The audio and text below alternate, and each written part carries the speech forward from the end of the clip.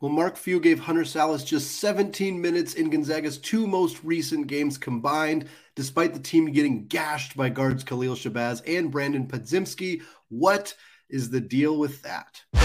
You are Locked On Zags, your daily podcast on the Gonzaga Bulldogs. Part of the Locked On Podcast Network. Your team every day. What is going on, y'all? Welcome to the Locked On Zags podcast, part of the Locked On Podcast Network, your team every day. I'm your host and longtime Gonzaga podcaster, Andy Patton, here to bring you news and updates on all things Zag athletics. Happy Thursday. Happy game day to those of you who are listening ahead of Gonzaga's matchup against BYU on Thursday evening. Tons of fantastic previews for the BYU game during Wednesday's episode. If you haven't gotten there, check it out. Today, we're talking Hunter Salas here in the first segment, and we're going to close out the show doing grading some listener-submitted hot takes for our Andy Locks segment. For now, though, we got to talk Hunter Salas. This was a listener-submitted mailbag question by Larry via Gmail that I did not get to because it was sent later than I had recorded, but it was a topic that I kind of had been planning to discuss in some capacity, so felt like a good opportunity to talk about it here. Hunter Salas played 11 minutes against the University of San Francisco, despite guards Khalil Shabazz and Tyrell Roberts going off against the Bulldogs. He then played just 6 minutes against Santa Clara in a game where Brandon Podziemski and forward Keyshawn Justice had monster nights for the Broncos. And I kind of just want to talk a little bit about what this means, what the situation is, if there's anything more to it than we're seeing right here, because frankly, it's a little bit baffling, to be perfectly honest with you. You guys know I've been a pretty good defender of Mark Few and the decisions that he makes, and sometimes I know that there's been levied criticisms of him for Gonzaga's lack of going particularly deep into their rotation, 7-man lineups, 8-man lineups periodically. Rarely do we see 9-man rotations, and I know that every year it seems like we're having discussions in the offseason of there's no way Mark Few is going to only be able to play 8 guys this year. He's going to have to play 9. He's going to have to play 9. He's going to have to play 10, and he doesn't. It's rare for him to do so, and when Gonzaga is in close games, he tends to really ride his starting lineup. And that's kind of what we've seen in these few games. Going through them one by one again, Salas, 11 points against the University of San Francisco. He had 2 rebounds, 2 points. He drew a charge. I believe it was against Tyrell Roberts in that game. And now part of the reason that he had a limited role in that game, there's 2 reasons. One, he got in foul trouble. He committed 3 fouls in 11 minutes. And when you pick up your 3rd foul, you tend to sit for a long period of time, and that's understandable, but there was still opportunities to go back to him and bring him back into the game. He still had 2 fouls to give before he had 1 foul to give, and then a second one would have fouled him out, but he had opportunities to come back in the game and still play some defense. The other main reason, of course, was the performance of Rasir Bolton. He had a fantastic game, and I think when you're looking at playing time evaluations and trying to say, why didn't this guy play more, et cetera, you do have to look at the players who played in front of them. And in this particular situation, I think the obvious substitution pattern is typically Salas for Bolton. Salas also comes in for Nolan Hickman. He occasionally comes in for Julian Strawther. The Zags can play some kind of positionless basketball in some ways and allow some more unique substitution patterns. But in this situation, Salas got in foul trouble. He didn't play much in the second half, in part because of the foul trouble and in part because Rasir Bolton had 21 points in 25 minutes. He went absolutely nuclear. One of the best games we've seen him play in a Gonzaga uniform, and Gonzaga needed every single one of those points. Quite literally, the final 2 points that Rasir Bolton scored were the eventual game winners with 7 seconds to go in the closing seconds of that game on the road at War Memorial.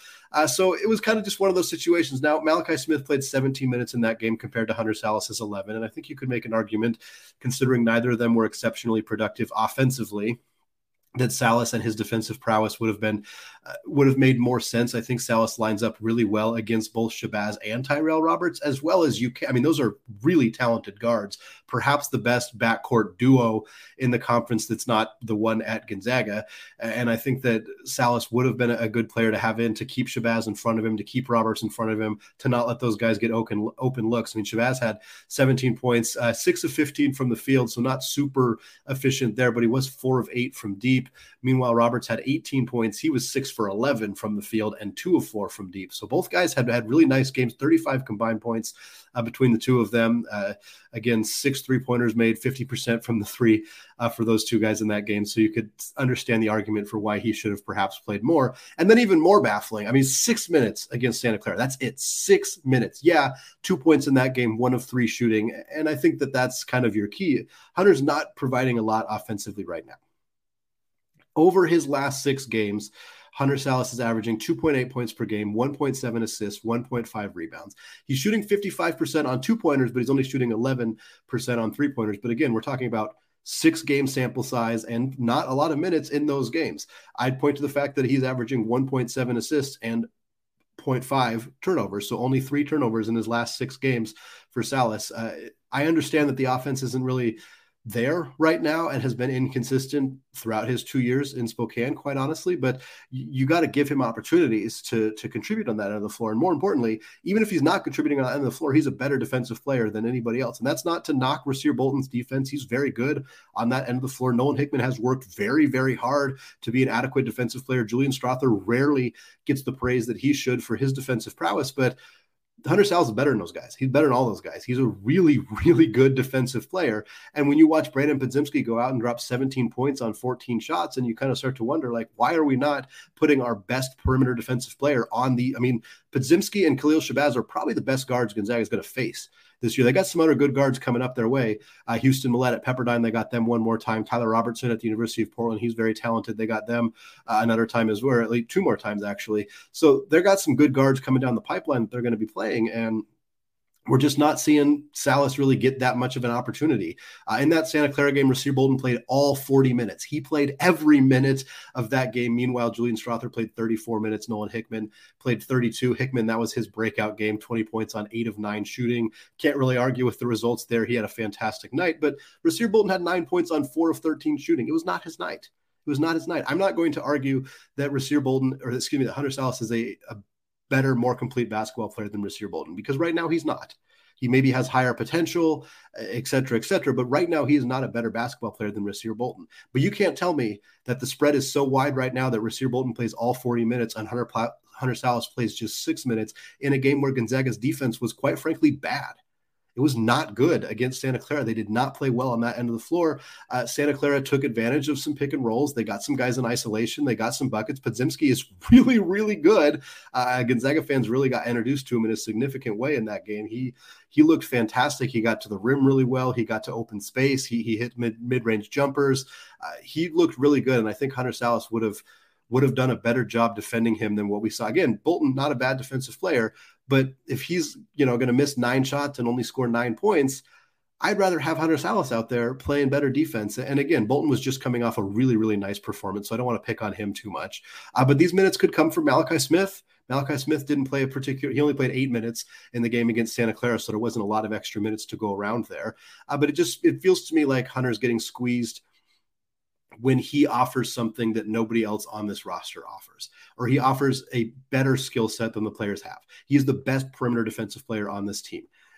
Anton Watson and him are close, but they play different positions, so it's kind of moot. It's sort of irrelevant. By and large, Hunter Sallis, among the guard group, best perimeter defensive player. Gonzaga struggled in 2 consecutive games, in part because of really good guard play from the opposing teams. It feels to me like Mark Few is too reliant on his starting lineup, too reliant on the 5 guys who begin the game, and not giving enough time to some of those guys coming off the bench, notably including Hunter Sallis. We're going to come back in the second segment, and we're going to grade listener-submitted hot takes for the rest of the show. We're going to talk about Drew Timme's assist numbers. We're going to talk about how many Zags are going to average scoring in double figures this season. But before we do that, a word from BetOnline. College basketball and the NBA are fully back in action while the NFL inches closer to the playoffs. BetOnline.net is your number one source for all of your betting needs and sports information, from all the latest odds, contests, and player props, you name it. BetOnline remains the best spot for all your latest sports developments, including podcasts and reviews for all of the leagues this season. And it's not just basketball. BetOnline is your continued source for all your sports wagering information needs, including live betting and your favorite Vegas casino games. They even have lines for coaching changes across every major sport, so even in the offseason, you can get your fix. Head to the website today or use your mobile device to learn more about the trends and action. Bet Online, where the game starts.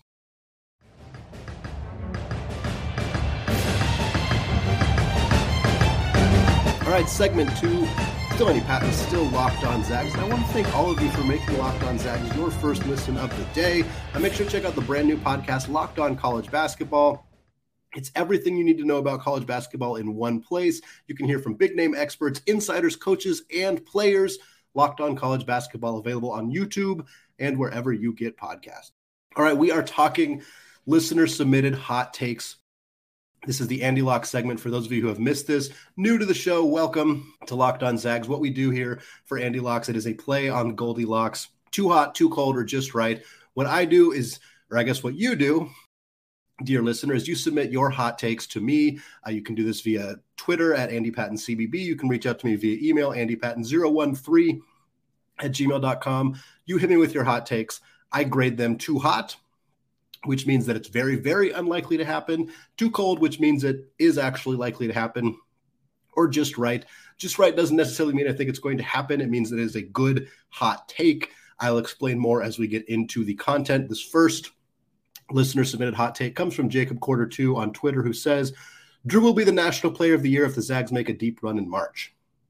Yeah, so this is an example of a hot take that I think is too cold. I think, yes, I think this is very likely to be the case. I think right now Zach Edey is the front runner, but Oscar Tshiebwe is kind of out of contention with Kentucky really struggling. Armando Bacot hasn't been the player that he was in previous years. He also is dealing with an injury right now. I think they're kind of out of the picture. There are other players who, of course, entered the picture. Azuolas Tubelis out of Arizona has been fantastic this year. Marcus Sasser at Houston has been fantastic. Hunter Dickinson and Trace Jackson Davis have been guys to keep an eye on as well. So I think Drew is kind of right in the driver's seat alongside Edey. Those are your two front runners right now. And I think, honestly, if the Zags make a deep run, if Timmy is the big part of that, which, of course, he will be, I think he's got a really good chance of winning National Player of the Year. Next hot take here comes from Christian via Gmail. Christian says, Drew Timme averages over 4 assists per game by the end of the WCC season. This is great. This is a perfect hot take. I think it's just right. It's not going to be easy, and I'm not sure I would necessarily bet on this to happen. I did the math here. Drew Timme would need to average 4.6 assists for the rest of the games. This is through the Chicago State game in early March. If Drew Timme averaged 4.6 assists for the rest of the season, that would make his season average exactly 4 assists per game. Through Drew Timme's first 3 WCC games, the Pepperdine game, the San Francisco game, the Santa Clara game, he is averaging 4.3 assists per game. So he is just below where he needs to be in order to get to the situation where he averages 4 assists overall for the season. I'm not sure he's going to quite get there. I think Gonzaga is going to be overly reliant on him to score for the rest of the WCC season. So I'm not quite sure he'll get there. I think he'll average around 4 for the rest of the WCC season. That means that his overall average assist numbers will be between like 3.7, 3.8. So he'll be really close. He'll be right in that conversation. I'm not quite sure he'll get there, but that's a quality hot take. Next up, this one comes from Austin via Gmail. Austin says, at the end of conference play, both USF and Santa Clara will finish ahead of BYU and behind St. Mary's. I almost think this is too cold, to be perfectly honest, because I kind of, that's my projection. At least I'm more confident in Santa Clara finishing ahead of BYU. I don't think either team's going to beat St. Mary's. I think St. Mary's is more likely to finish first than third, quite honestly. I think that they're pretty entrenched in being one of the top 2 teams in the conference. BYU, to me, is probably in that 3, 4, 5 range. I think Santa Clara is a better team. I think San Francisco is close to being a better team. They already have 2 conference losses, though. So I think the BYU is probably going to finish ahead of San Francisco. Probably not going to finish ahead of Santa Clara. If I had to guess, it would go Gonzaga, St. Mary's, Santa Clara, BYU, San Francisco. So probably a little too cold, although I think it's going to be tough for both those teams to finish ahead of BYU. Next take here comes from @Havila Benjamin on Twitter, who says, the Zags will finish the season with 6 players averaging 10-plus points per game. Yeah, this is too hot. Watson's at 9.5 points per game. He might get there. Hickman's at 8.8 points per game. He could maybe get there. He'd have to average about 12 for the rest of the season. Malachi Smith's at 8.1 points per game. He'd have to average like 13 in order to get to a season average of over 10 points per game. I just don't see that happening. I don't see Watson, Hickman, and Smith all averaging considerably more than 10 points per game for the rest of the season. So I just don't see that happening. I don't think Gonzaga is that balanced. Quite honestly, I don't think that 6 players averaging 10 points per game is really, really hard. And on a team with Drew Timme, with a National Player of the Year candidate like that, I just don't think the Zags are going to be so reliant. I don't think they're going to spread the love that much. I think Drew's going to do a lot of the scoring. I think Julian Rozier are going to do a lot of the scoring. And I think the secondary pieces are going to be between 8 and 9 points per game, kind of like they are now. But I'd be surprised to see 3 more guys all the way up over 10 points per game. That said, quality hot take, just a little too hot for my taste. Next one here, the final one of this segment here comes from Jacob Quarter 2 on Twitter. Jacob says, with so much parity in college basketball landscape, the Zags will finish with a 1 seed in March. I think it's close to being just right. I don't see it, to be honest. I think the Zags would have to go basically perfect from here on out. I think if they were absolutely perfect, finished as a 3-loss team, won the WCC championship, maybe they then become a 1 seed. They're still kind of dependent on some other teams doing some certain things. You look at, Houston's kind of in the mix right now. Texas is in the mix. UConn and Purdue are still in the mix, despite struggling a little bit lately. Kansas is perhaps the best team in the entire country right now. UCLA absolutely in the mix as well. So Gonzaga's kind of more on the 2-3 line right now. Again, I think they maybe get to a 1 seed if they win every single game from here on out, but I don't think that's going to happen. They got 2 more games against St. Mary's, probably 3 more games against St. Mary's, depending on how things shake out in the WCC tournament. They got 2 more against BYU. They got 1 more each against San Francisco and Santa Clara. I think I don't see them going undefeated in that stretch. And 1 more loss, even if that's all they take, even if they finish the season with just 4 losses, that's enough for them to probably not be a 1 seed unless there's some absolutely catastrophic cannibalism going on around the rest of the league, which could honestly happen. It wouldn't be shocking to me to see a lot of the other top tier teams lose a handful of games going forward. But by and large, I think this is a Gonzaga team that's more likely to end up on the 3 line, maybe the 2 line. 3 or 4 line is kind of more where I expect them to end up, though. Well, Dominic Harris's future, a Ben Gregg NIL scenario, and the Lady Zags seeding in March is all going to be covered in the final segment of today's show. But before we get there, today's episode is sponsored by Built Bar. If you're looking for a delicious treat but don't want all of the fat and calories, then you got to try a Built Bar. We just got through the holidays, and I know my goal is to eat a little healthier this year. If you're like me where you want to eat healthier, but you don't want to compromise taste, then man, I've got just the thing for you. You have got to try Built Bar. With Built, healthy is actually tasty. Seriously, they're so delicious you won't think they're good for you. Perfect for your New Year's resolution. What makes Built Bars so good? Well, for starters, they're covered in 100% real chocolate. That's right, real chocolate. And they come in unbelievable flavors like churro, peanut butter brownie, and coconut almond. I'm not sure how Built does it, but these bars taste like a candy bar while maintaining amazing macros. They only have 130 calories and 4 grams of sugar with a whopping 17 grams of protein. And now if you don't need to wait around to get a box. For years, we've been talking about ordering your Built Bars at Built.com. Now you can get them at your local Walmart or Sam's Club. That's right. Head to your nearest Walmart today, walk to the pharmacy section, and grab yourself a box of Built Bars. You can pick up a 4-bar box of cookies and cream, double chocolate, or coconut puffs at Walmart or Sam's Club today.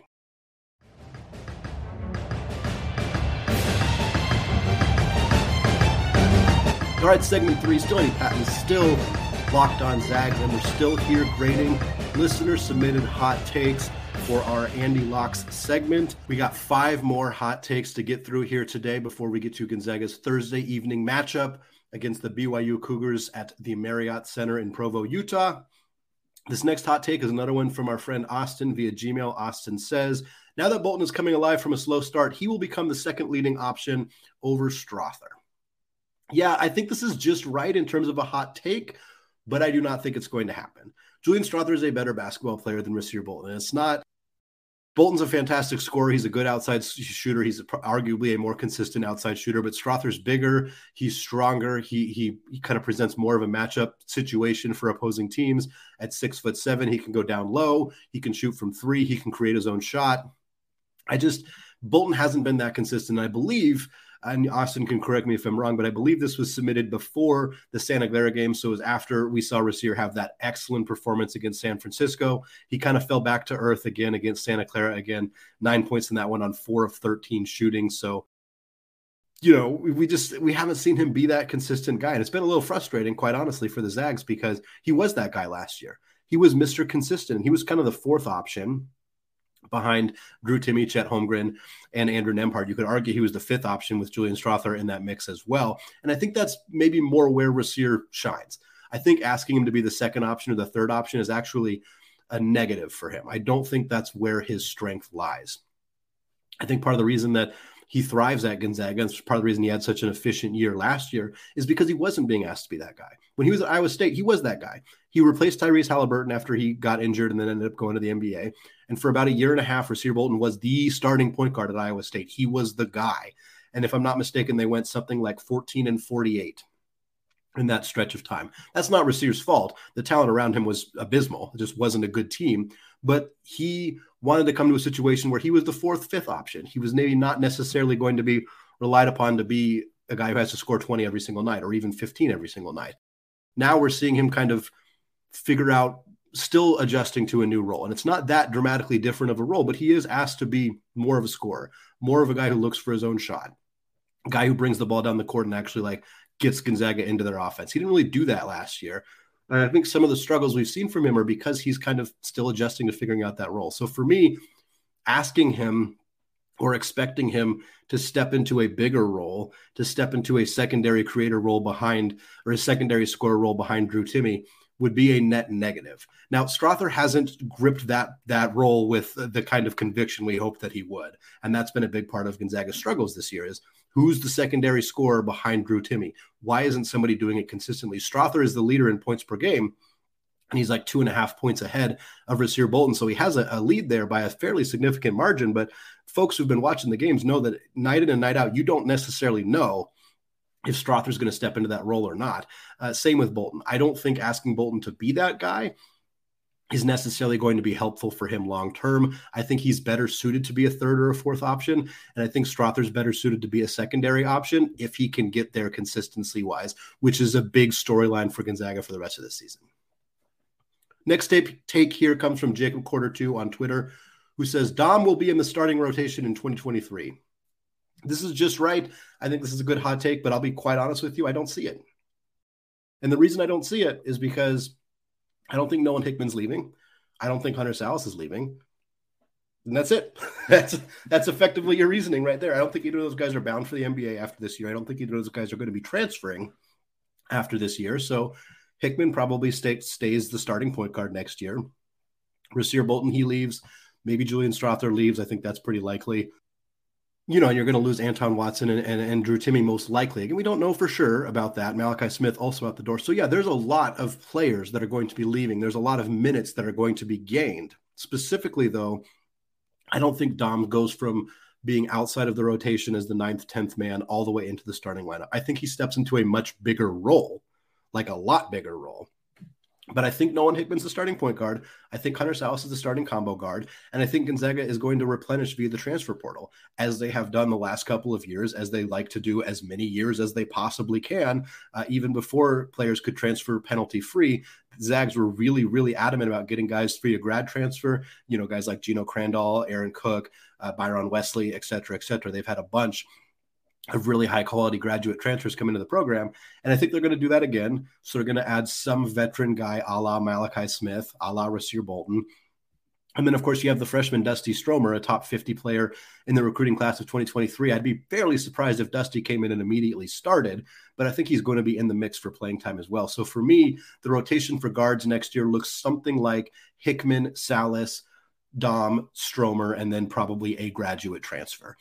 I don't think or a transfer. It doesn't necessarily have to be a graduate transfer, I should say. But I don't think out of that mix that Dom is necessarily going to be a starter. I think he's a high-level backup.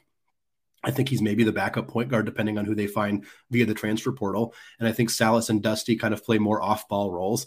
But I think there's a chance that the Zags play a lot of 3-guard lineups next year as well, depending on, again, who they find in the transfer portal, how confident they feel about Ben Gregg and Efton Reed playing big minutes. But I think by and large that Dominic Harris is going to be playing 20-ish, maybe even 25 minutes per game next year as a high-level player. I just am not confident he's going to step straight into the starting lineup. Next one here comes from Christian via Gmail. Christian says, the Lady Zags are an Elite 8 team. Yeah, I think this is just right. I think this is a solid prediction, a solid hot take. I don't know how confident I am in them doing that necessarily. The WCC is not good this year, and I hate using this argument because it's been used against Gonzaga on both sides, on the men's and women's side for decades. But the WCC for the women's side is pretty weak. And The Lady Zags played some really good non-conference teams. They played Louisville, they played Tennessee, they played Marquette. But the problem is, and they played Stanford. I shouldn't discount the Stanford game, but Stanford ran them out of a gym. Louisville and Tennessee were very nice wins for the Lady Zags, but those teams have fallen off significantly. Louisville was ranked 6th when Gonzaga beat them. I believe that they are now unranked, or at least well outside of being 6th. Tennessee fell out of the rankings as well after Gonzaga beat them, and they have not climbed back into the rankings as of the last time that I checked. So their non-conference wins don't look as good. Their conference doesn't look particularly strong. This isn't me saying that Gonzaga, that doesn't mean they're good enough to be an Elite Eight team. It means that they're probably not going to get a very high seed, which is unfortunate. I think they're likely to land in the 6-7 range. Hopefully they can avoid the very dreaded 8-9 range. That's very unfortunate to end up there. Of course, they did last year, and they ended up playing Louisville in the second round. I think if they can get a 6 seed, maybe they can sneak into the Sweet 16 with a couple of nice wins there over an 11 seed and then over a 3 seed. I think they have the ability to do that. Once you get to the Sweet 16, who the heck knows? Anything could happen at that point, and maybe an Elite Eight is on the table for them. But I see this team being more likely to be a 6, 7, 8 seed who wins a first-round game and then has to play a really, really good team in the second round. Maybe they can get by them. Maybe not. This is a talented team. Obviously, the Trung twins are fantastic. Vonnie Ejim has been the exact player we thought that she would be after being the 6th woman of the year last year, coming off the bench. Brenda Maxwell, transfer from Utah, shooting 50+% from deep. She's been fantastic this year. Absolutely fantastic. A really, really sharp addition by Lisa Fortier in the transfer portal. So I think this is a very good team. I think they're a top 15, top 20 team in the country. I think they have a very good chance of going to a Sweet 16, depending on how the seeding lines out. Elite Eight, like you said, you just got to, if you're in the Sweet 16, you just got to win one more game and you got to get to the Elite Eight. So I think it's possible, hence why I think it's a good hot take, but I would be fairly surprised to see that happen. 2 more takes here on the show. This next one comes from Dad Risk on Twitter. Dad Risk says, Zag's average margin of victory in the WCC road games this year is under 10 points. Yeah, this is almost too cold. It's almost too cold at this point. Obviously, the Zags have played 2 road games right now. The average margin of victory in those games is like 4? Something like that. I think they won by 2 and 6 in those 2 games. So far, that has absolutely been the case. They got BYU on Thursday night. For those of you listening on Thursday, if the Zags win that one by 10+ points, that's going to be a nice accomplishment for them because that's going to be a really, really tough game in the Rock. That place is going to be popping off because fans are going to be ready to see Gonzaga lose in their final time playing at the Marriott Center while as a member of the WCC, at least I should say, while BYU is a member of the WCC. So I think the Zags are going to have a hard time winning a lot of road games by more than 10. They do get a chance to play Pacific on the road.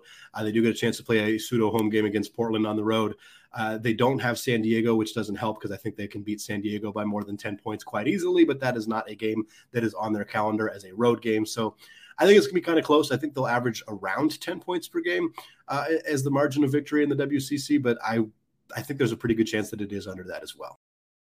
All right, final take here of the show comes from Christian via Gmail. Christian says, Ben Gregg gets an NIL deal with a hockey and or rugby team.